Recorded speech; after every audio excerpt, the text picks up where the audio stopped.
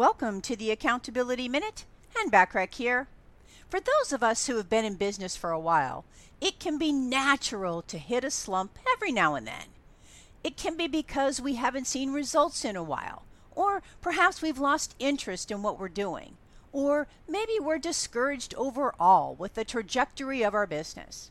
When that does happen, how do you stay motivated and keep working towards the achievement of your goals?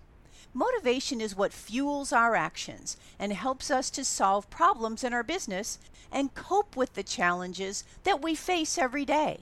Without that motivation or drive, it can be easy to feel stagnant, but it doesn't need to stay that way. So over the next 7 days, we'll explore 7 tips to help you get out of that rut and on your way to crushing your goals. So tune in tomorrow for tip number 1. In the meantime, take advantage of all my complimentary business success resources and tools as a member of my free silver membership when you go to accountabilitycoach.com. I appreciate you listening.